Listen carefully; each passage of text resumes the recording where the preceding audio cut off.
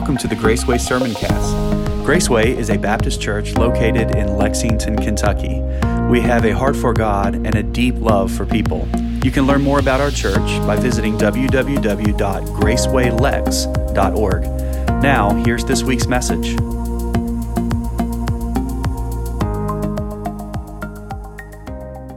Exodus 20, verse number 16. If you don't have a Bible with you in front of you, there's a screen right up here behind me as well. Let's read this together out loud. Do not give false testimony against your neighbor.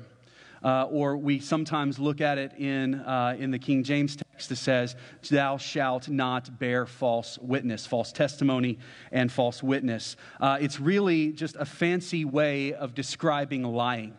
So what this text is telling us is we must be honest in our dealings as children of God, as those who are to bear the marks of the one who is the way, the truth, and the life. We need to be truthful in all of our dealings as well. So the simplest way of understanding this commandment is simply don't lie, all right? So let's pray. Holy Spirit, I pray this morning that you would speak to us. Lord, I pray as your messenger that I would just hide behind the cross. I pray that the words today that I speak and that we hear today would be your words. I pray, Lord, that you would speak loud and clear to us. May we open our hearts and our lives and our spirits to what you have for us today, because you are the one who has the words of life. In Jesus' precious name we pray. Amen.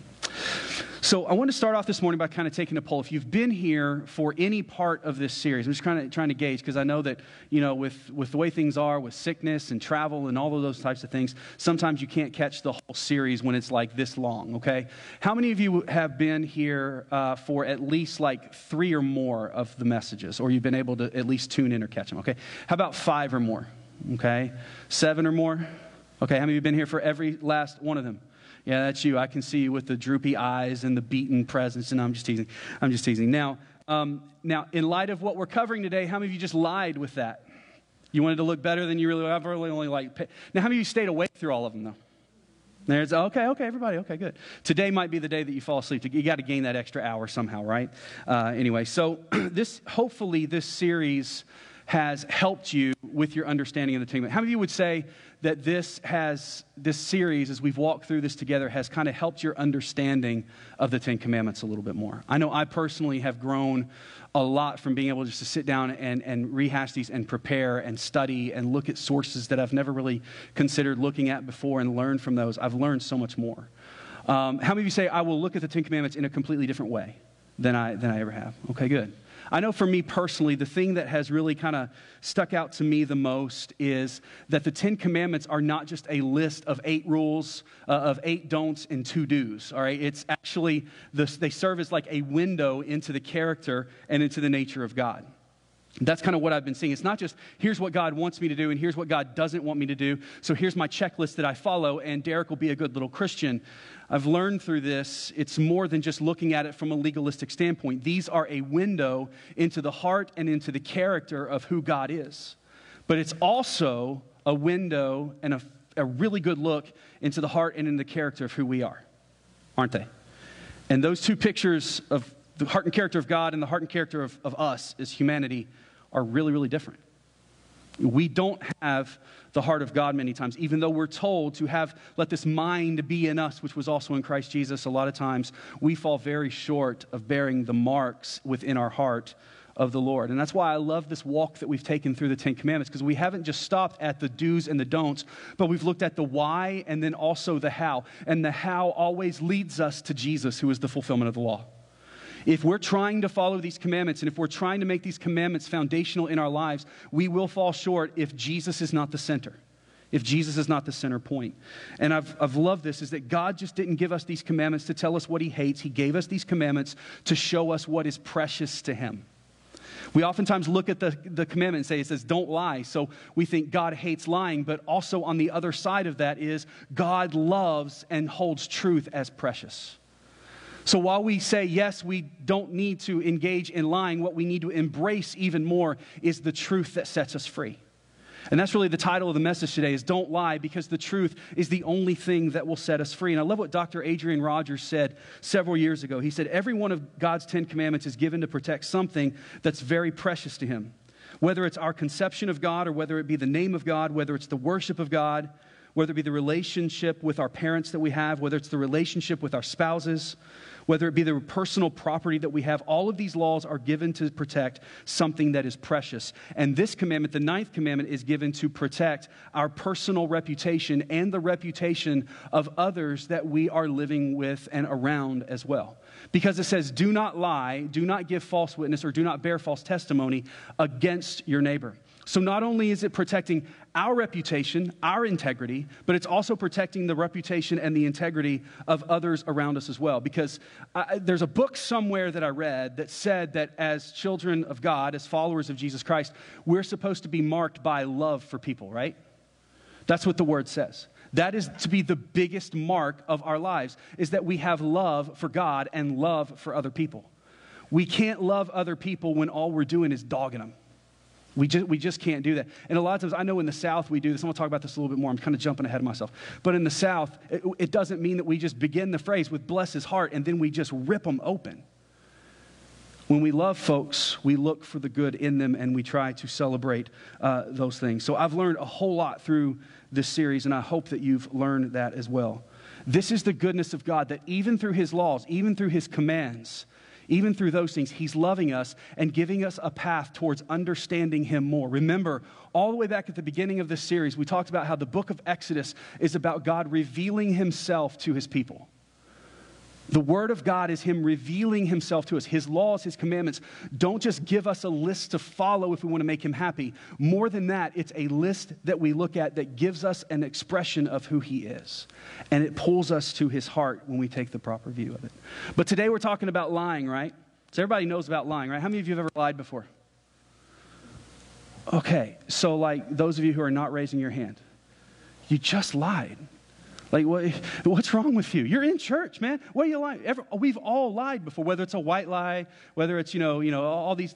There's no levels of lies, by the way. Lying is wrong. It's something we do. And there's a lot of forms of lying, right?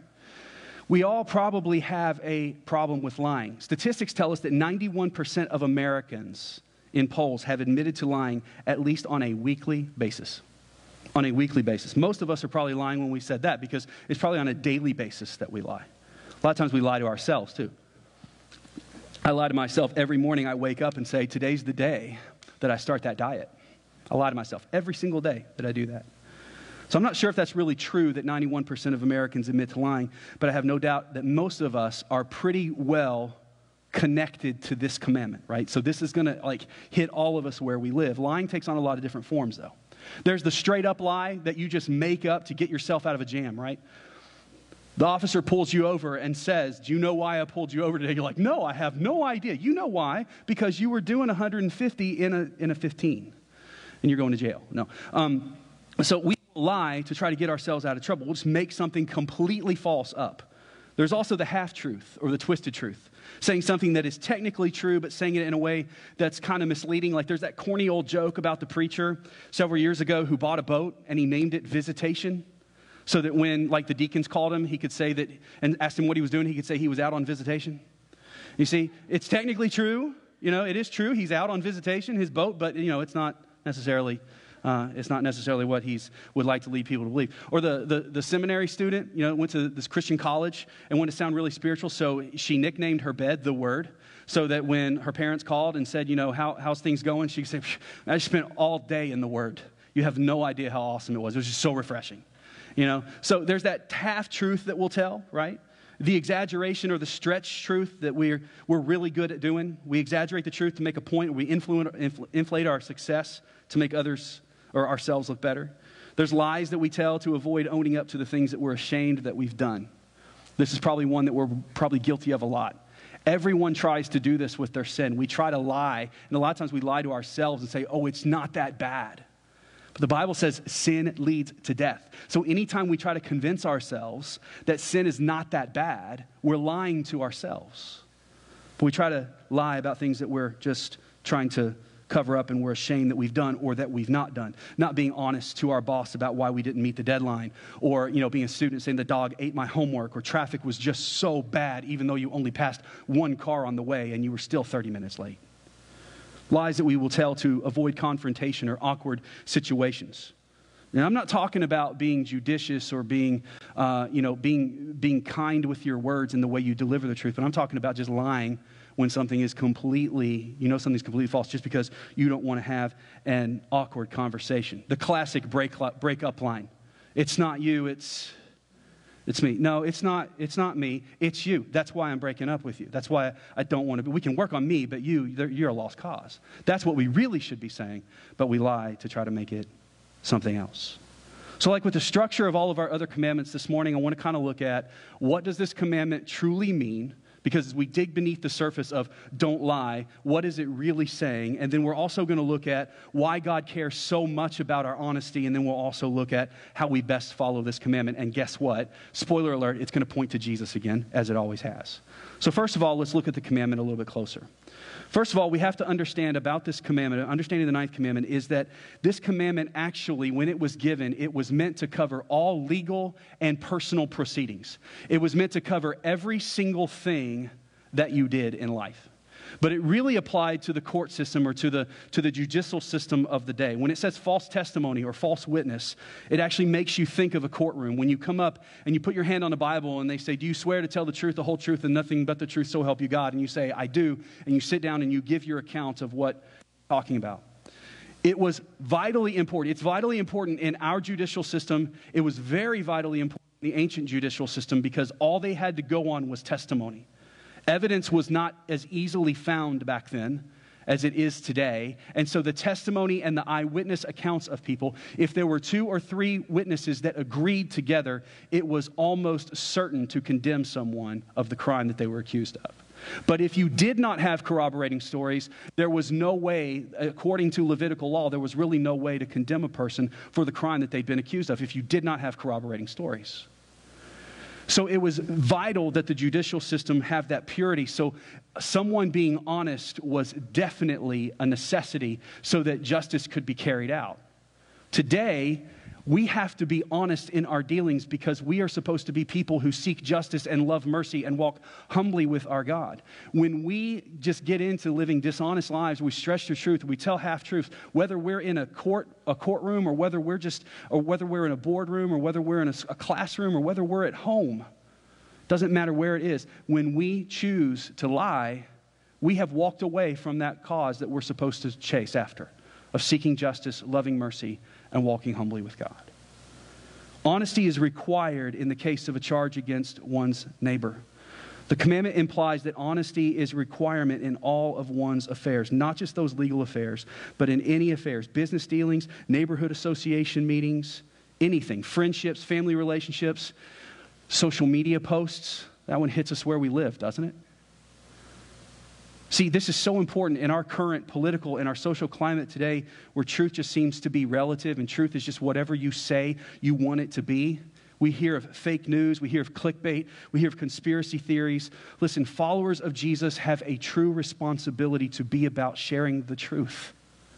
Getting involved in all of that and getting involved in what's true and what's not. Unless we know it's true, we shouldn't be going around sharing it.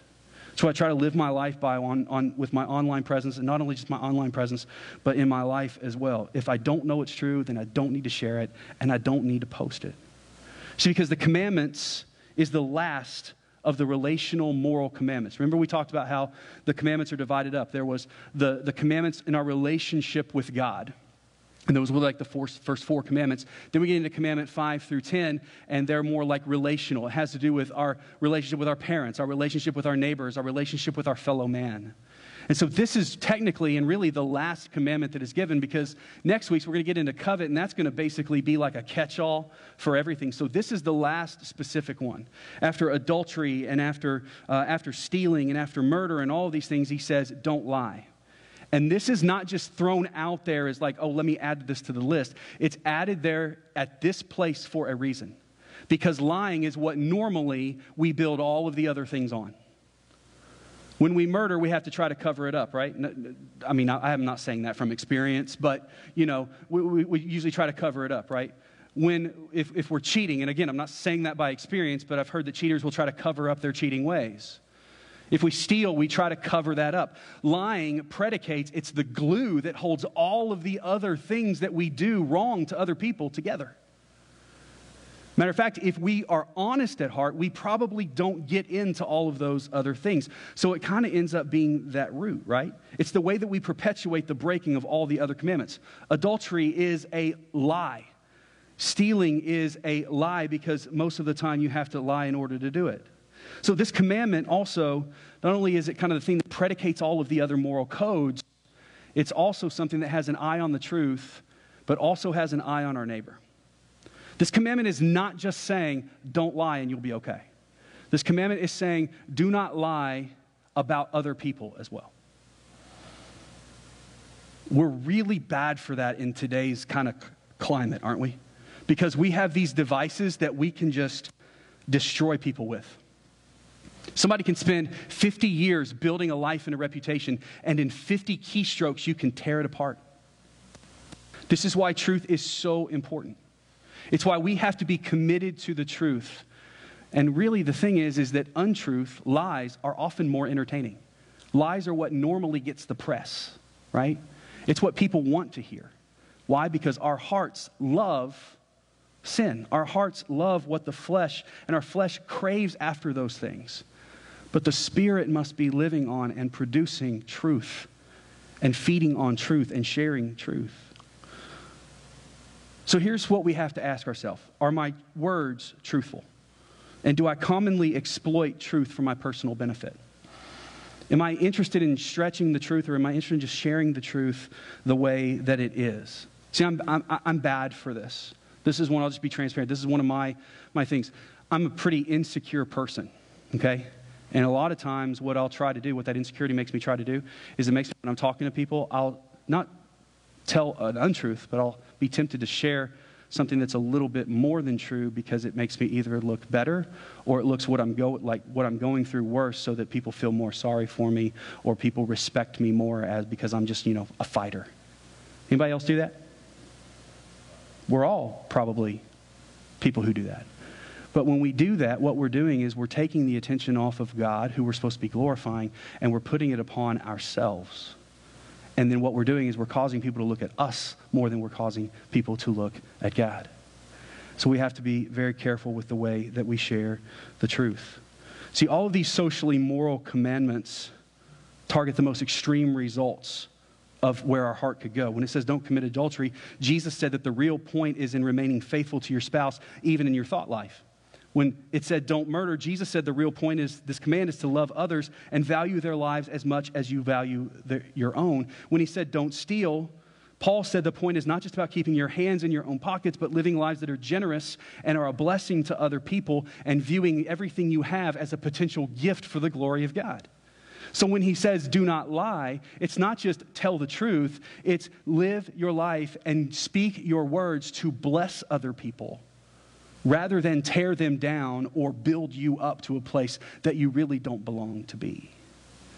See, when we lie about our prominence, we tear away from the glory of God. We steal from that. You see, so all of these socially moral commandments that we get, they're all predicated on a heart that just basically is about us.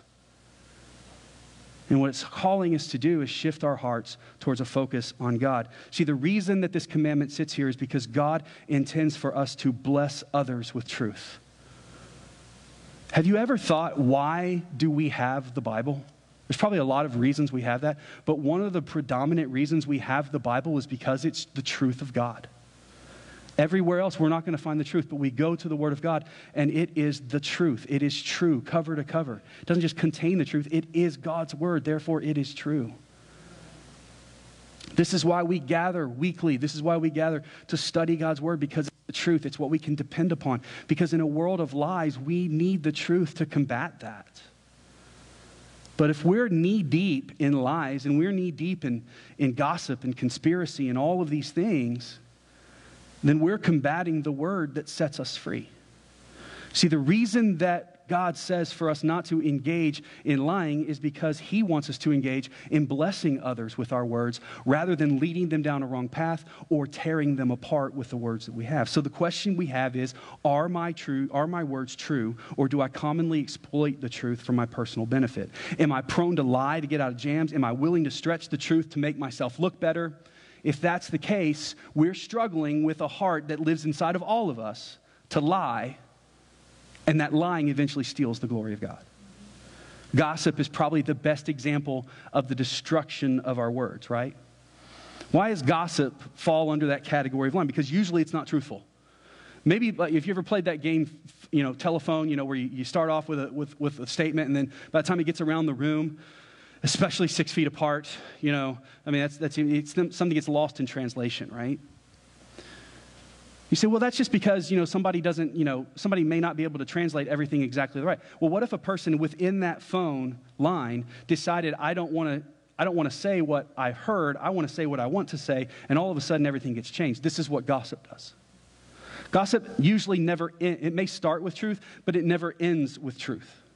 And the result is that by the time that gossip gets around about a person, people take that and they stereotype them and they categorize and they characterize a person by what you've said rather than by what they know of the person.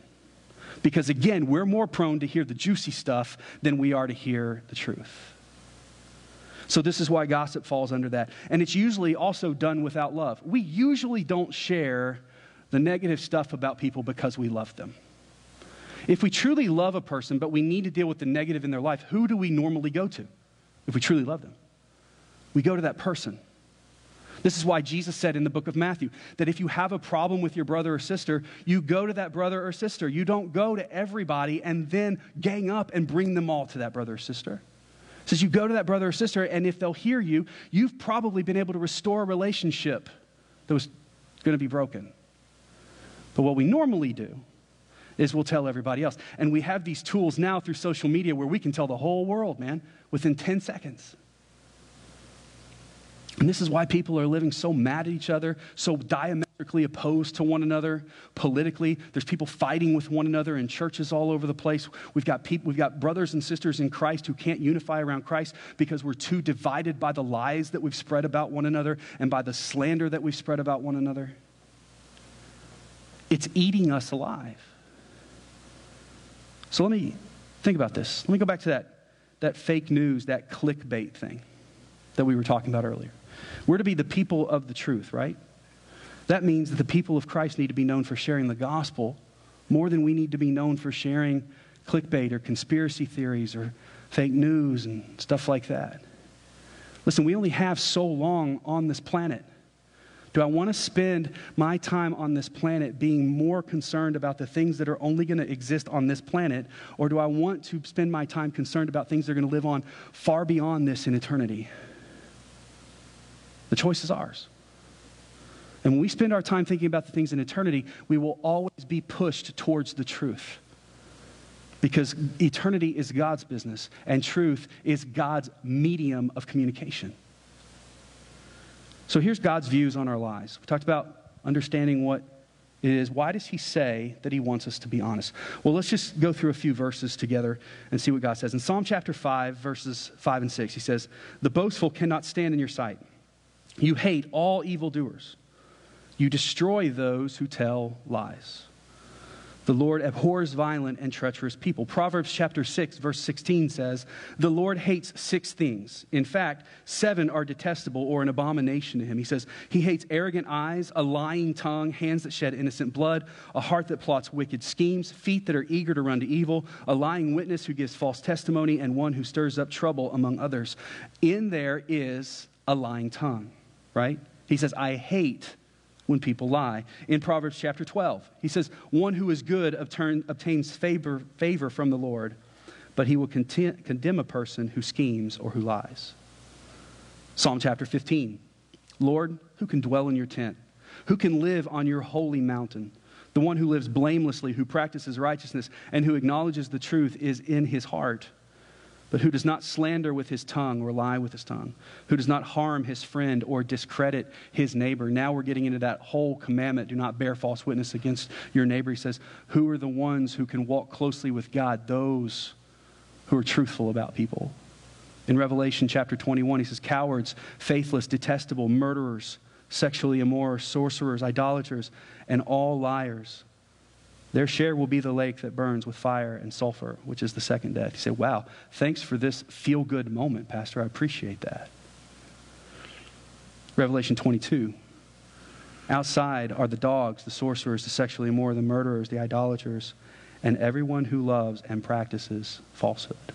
What he's saying there in Revelation are outside the kingdom of God are all of those who practice these things. Now, the glory of the gospel is that Revelation 21 and 22 are not condemnations on all of us if we have that in our past, but if we have Jesus in our future, all of those things are covered. And I'm thankful for the gospel because it is Jesus who brings us to him,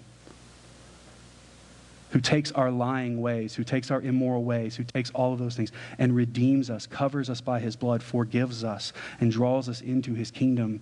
But we have to understand that outside of Christ, this is where we are. God hates sin. And that's the truth to give. And that's not being harsh, that's not being cruel, that's being honest and lovingly honest. God hates our sin. But we need to be truthful in how we share, but we also need to be loving in how we share that truth as well. God cares a lot about lying. How much does he care? In Acts chapter 5, there's a story about Ananias and Sapphira. Ananias and Sapphira were a husband and wife in the early church, and they had seen a guy go out and sell some land, and the guy came in and gave all of the money from that land to the church. And everybody in the church was so thankful. And they used it to propagate the gospel through their area. And so Ananias and Sapphira said, hey, we own some land too. So we want some of that credit. So they went out and they sold their property too. The thing is that they decided to take a little share of that and kept it for themselves so that they could buy a bass boat. I don't know if they bought a bass boat, but whatever it was, they kept a portion of it for themselves. All right? And so that portion they kept, but they brought it to the church and said, here are all the profits from the land. And they said, is it all the profits? And they said, yes, it is. It's all the profits. We held nothing back. And immediately they both died. You say, well, I've told lies and I haven't dropped dead. You know, death comes in a lot of different forms. There's the death of relationship. There's the death of connection to God. There's physical death as well. Each time we engage in falsehoods, each time we knowingly engage in sin, there is a death of connection a little bit. It drives us further and further away in fellowship with God. It doesn't cause us to fall out of his family, but it will put distance between us relationally. And so Ananias and Sapphira saw the most severe dealing with that sin of lying. And here's the thing we have to understand. Our lying, our dishonesty in the way we live our lives and the way we share what we share may not lead to our physical death, but it could lead to someone else's. It could lead to someone else not coming to see Jesus for who he truly is. Our honesty is important. Our lives are dominated with lies and words that will tear down rather than bless others. Everywhere we go, I mean, would you say that we live in a positive society or a negative society right now? It's pretty much overly negative in a lot of ways, right? But have you ever noticed that we see things negative and we still run to them? We still run to the negative because it's within our human nature to do that. This is why God props this up and says, that's not the way to life. That's not the way to an abundant life like I've promised you. The way to an abundant life like I promised you is to come and to center yourself on the truth of God's word, on the truth that you are redeemed. You are unlovable, but I have redeemed you because I love you. Center yourself on that rather than centering yourself on all of the lies and all the deception that is around us all the time. And the thing we have to understand is that our talk is not cheap. There's that old line that says talk is cheap, right? Actions matter. Well, if talk was cheap, why does the Bible tell us that out of the abundance of our heart, our mouth speaks? Why does the Bible tell us that? Nothing reveals the brokenness and the sickness of our hearts more than the deceit and the hatred that spews from our mouths. In Matthew chapter 12, you won't see this one on the screen, but Jesus is talking to the Pharisees, like the really religious guys in Jerusalem. And he says, you brood of vipers, how can you speak good things when you are evil? He said, for the mouth speaks from the overflow of the heart. Our talk is not cheap. It's the most realistic illustration of the condition of our hearts. And I think one thing, especially in our technological society, Being able to get on a screen and hide behind a keyboard has shown our hearts even more. A lot of people say that what you see online is not reality. I think it's more reality than we give it credit for, because we are left unchecked to speak and to talk as we really feel like we should. And it's dangerous, and it's scary to see the way many of us, Christians included, engage in some of that. See, our dishonest and our deceitful words will condemn us. Most of us think, I'm a pretty good person. I haven't killed anybody. We've gone through all these commands. I haven't killed anybody. I haven't robbed a bank. I've been faithful to my spouse. I'm a pretty good person. I respected my mom and dad. I go to church. I'm a pretty good person. The problem is that Jesus said that we will be condemned by the words that we speak. What would your words reveal about how much you love the truth and how much you love people? What's what words reveal about that? Jesus said that our words condemn us. They reveal our dishonesty, they reveal our selfishness, and they reveal the idolatry in our hearts. So with all that feel-good truth this morning, y'all feeling really good about yourselves today? Like, man, Pastor is just such a loving guy. He loves us so much. He's just beating us over the head today. Again, this ain't me. This is the Word. So let's look at the hope that we have in this, because I love the fact that God doesn't give us this condemnation without giving us hope. There's nothing that he will give us that he's not provided us a way of escape in Jesus Christ. So let's look at how we overcome a lying spirit.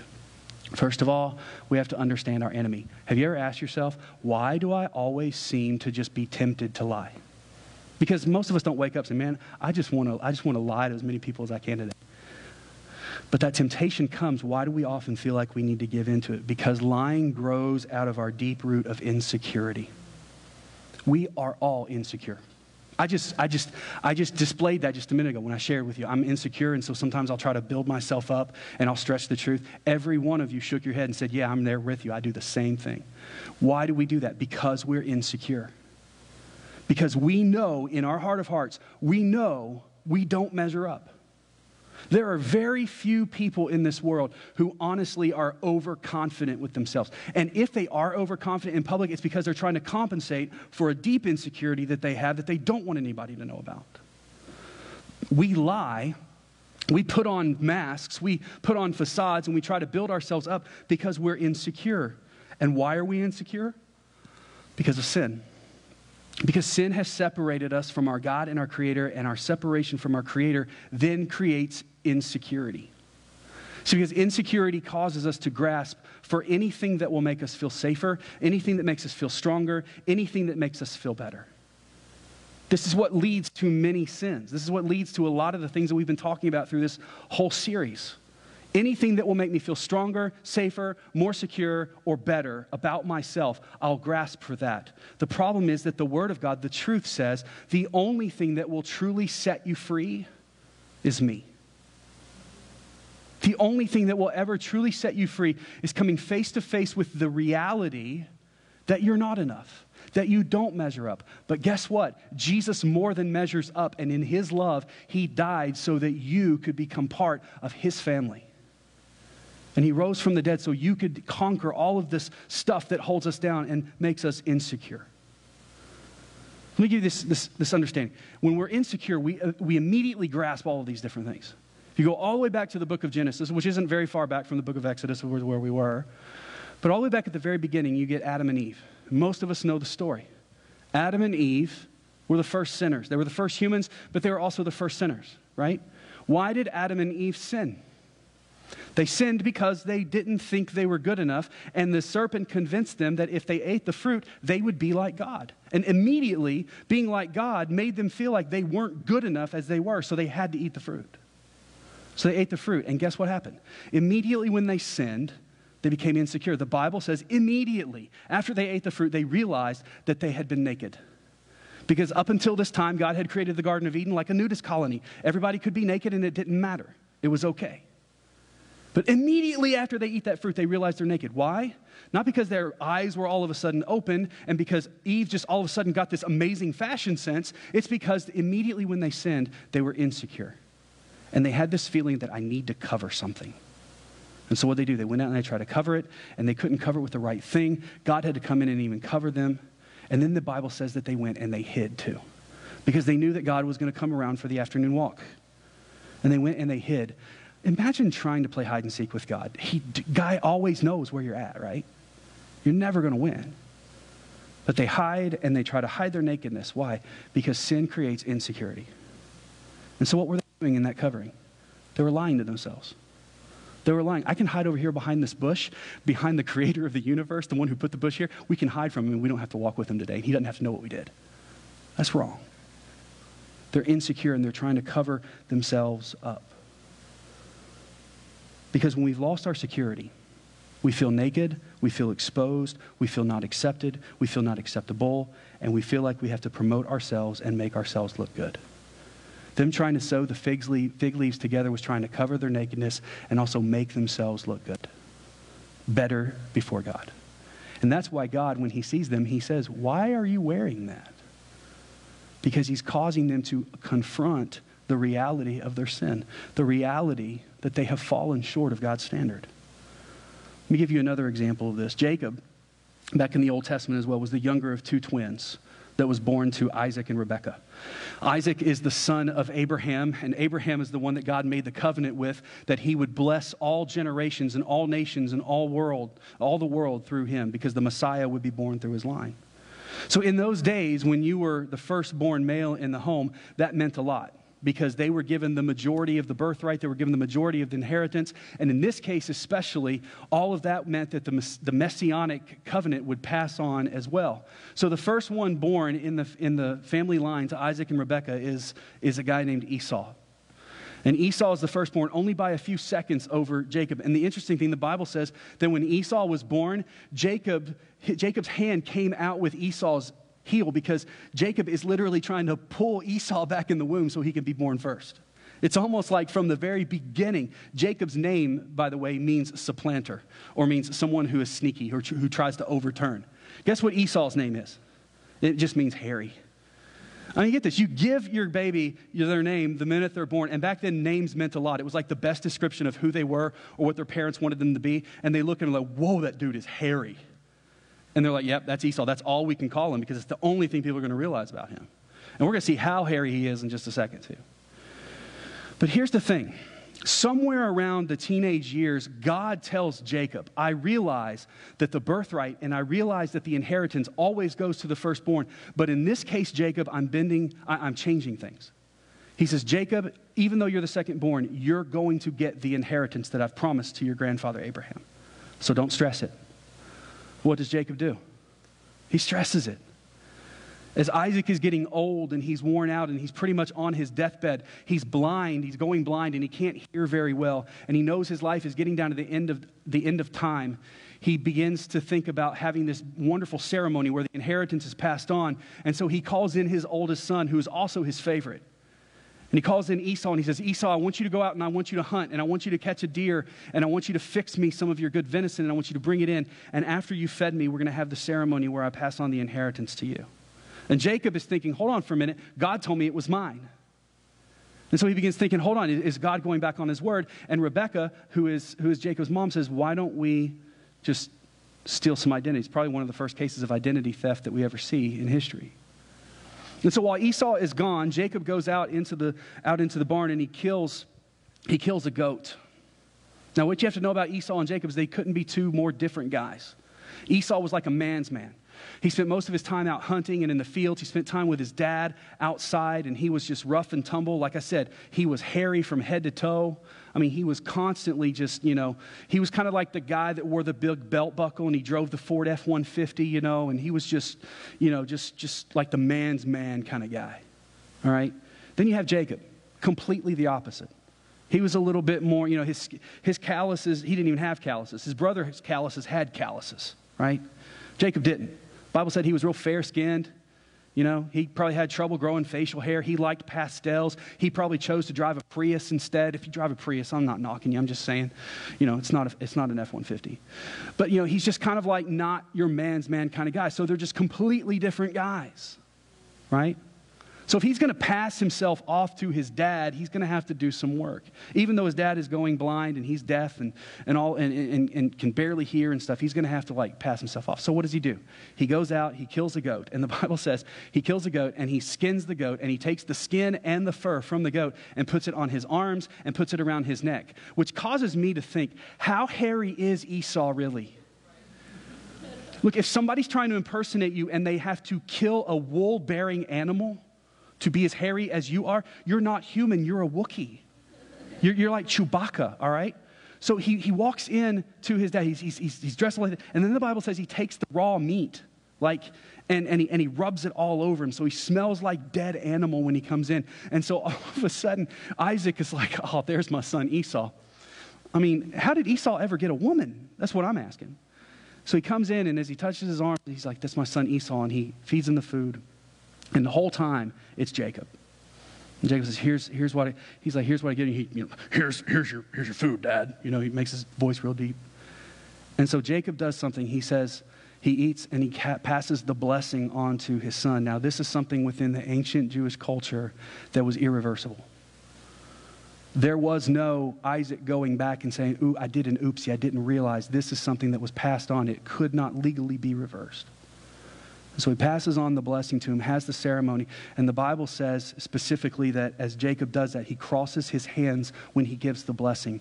And that was a picture of God actually intervening in this, because not only did the blessing go to him, but a hand of cursing. Whenever you crossed your hands, it was a symbol of cursing within the Jewish culture as well.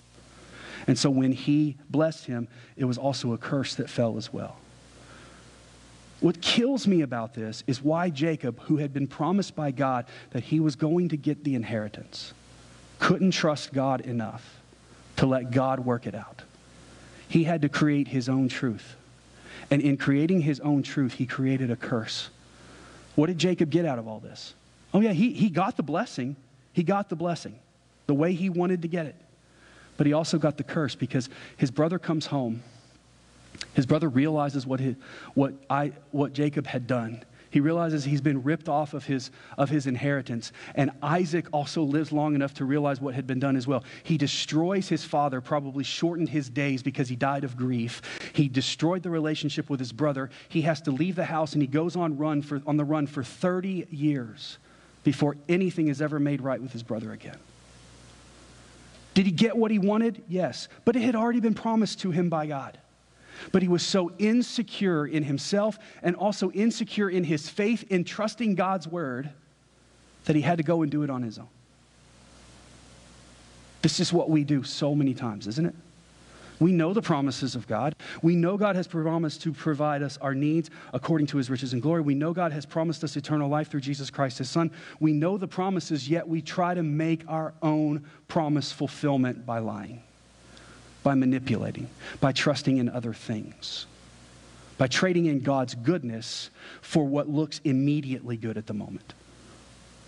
And this is what Jacob did, and it led to destruction all the way around. The destruction that lies in our path is that our desire to cover our sin always keeps us from being able to experience the healing of God.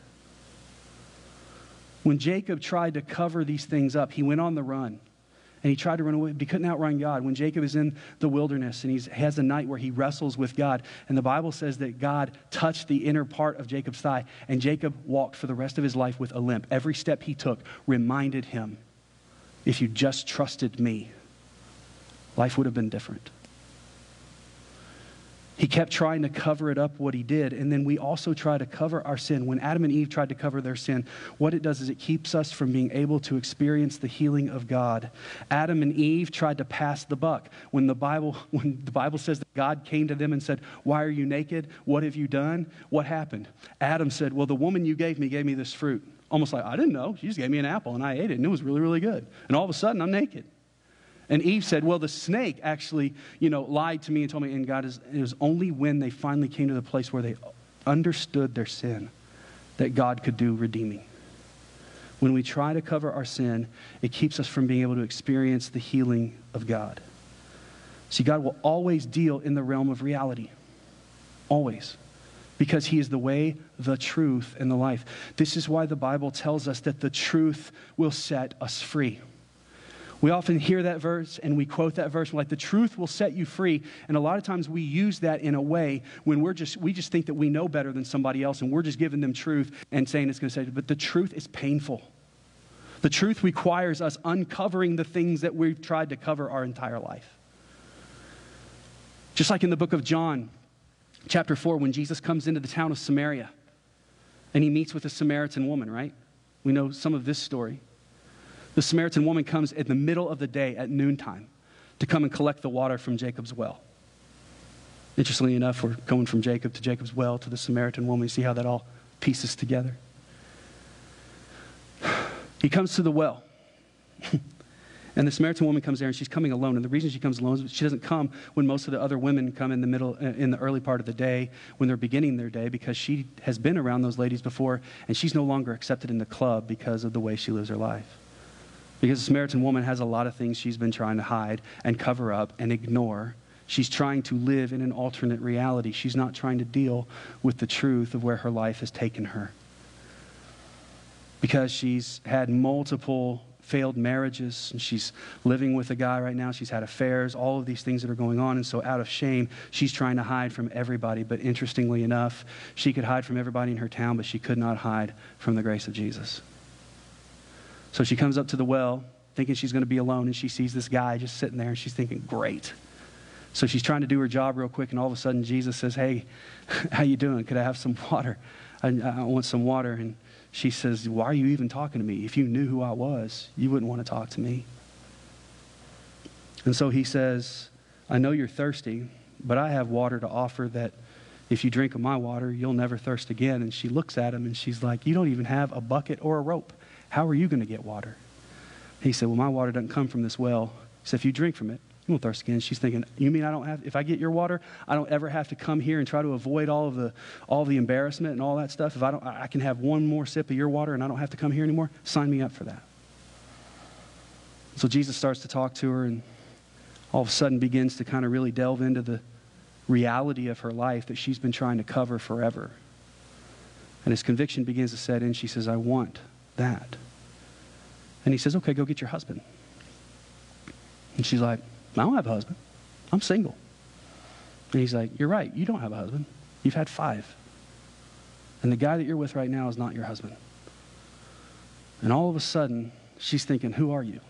Have you been watching me? Have you been listening to my Alexa at home? What's going on? All of a sudden, Jesus begins to melt down this wall that she's been spending her whole life trying to build up that covered her reality. The only thing that was getting her by from day to day was trying to ignore and skirt the real issue that she was broken. And Jesus, in a second, melted that down.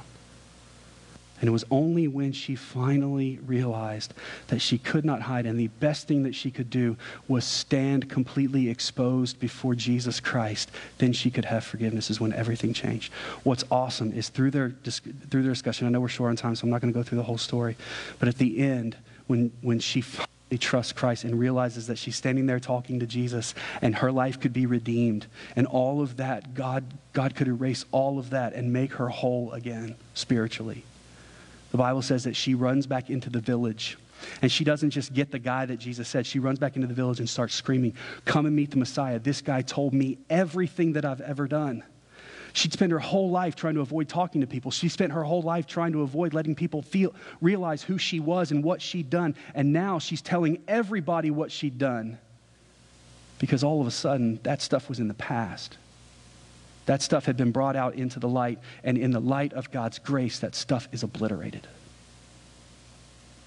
Why do we lie? We lie because we're trying to cover up our mistakes. We're trying to cover up the things that have led us to insecurity before God. And the beauty of the gospel is that God says that when you come to me and you stand in the light of reality, in the light of being fully exposed in your sin before a holy and righteous God, that is when you can be healed. So when God says all the way back in Exodus, thousands of years before Jesus came, he said, don't lie against your neighbor. He was setting us up for the moment that Jesus would spread his arms out on a cross and he would pay for all of our sins so that we could come to him personally one day and have all of our sins exposed and have no other recourse but to fall upon the grace of Jesus Christ to set us free. And that's the question we're left with today. Are we going to accept that grace, let ourselves be fully exposed in the light of God's truth? Or will we continue to lie to try to cover it up and look for something else to be our healing?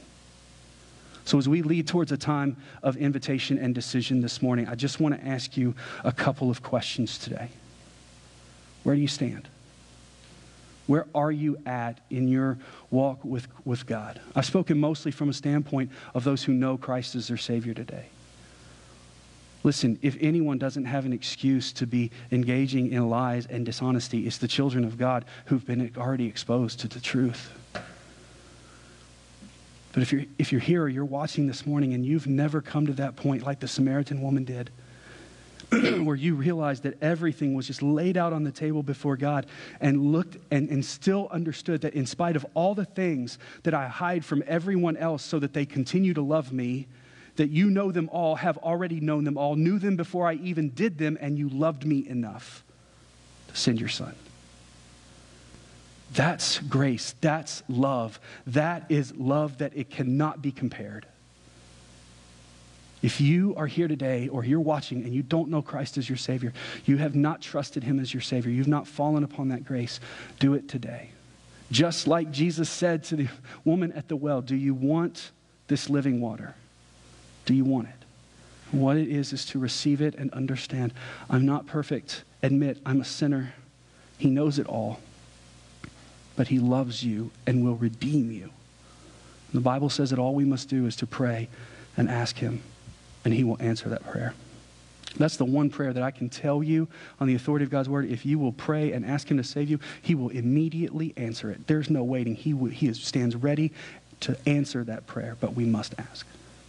So if you don't know Christ, in just a moment, come today and we can talk about that. If you know Christ, you say, hey, I've just been kind of engaging in that dishonesty and that deception. I kind of like it. I've kind of come to where it tastes better in my spirit than the truth. The only thing that's going to get us there is to come and to see how beautiful the truth of God's word really is. Come to him. Be reunited with his truth. Get back in his word. See him for who he is. He's not this Lord and Master hovering over you, watching you, waiting for you to mess up. He is there along with the cloud of witnesses cheering you on, saying, glorify me before the nations so more may know me. Are you perfect? No, but in me you are enough. So live freely and truthfully before this world. Let them see. Let the truth be told. Look, man, this idea that as Christians we have to just only show people the good things that we do, that's never going to lead a broken culture to a forgiving Christ if they think that I have to be perfect before I come. Let the truth be told, and let the truth of our sin lead to the glory of his forgiveness. So as we bow our head and we close our eyes this morning, I just ask you this morning, do you know Christ? If you don't, come today. If you know Christ, but you say, hey man, I just need to be more truthful. I need to love the truth more, then come today as well. Father, I pray this morning that you will move in this message and in this time. Move in this time as we give our hearts to you. In Jesus' name, amen. Thank you for listening today. At Graceway, our strongest desire is to glorify Christ by telling everyone about his grace.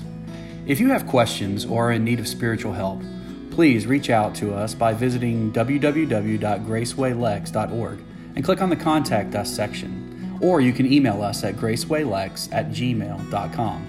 Our worship services are held each Sunday at 10:30 a.m. We'd love to worship with you this week. Until next time, take care and walk in the way of grace.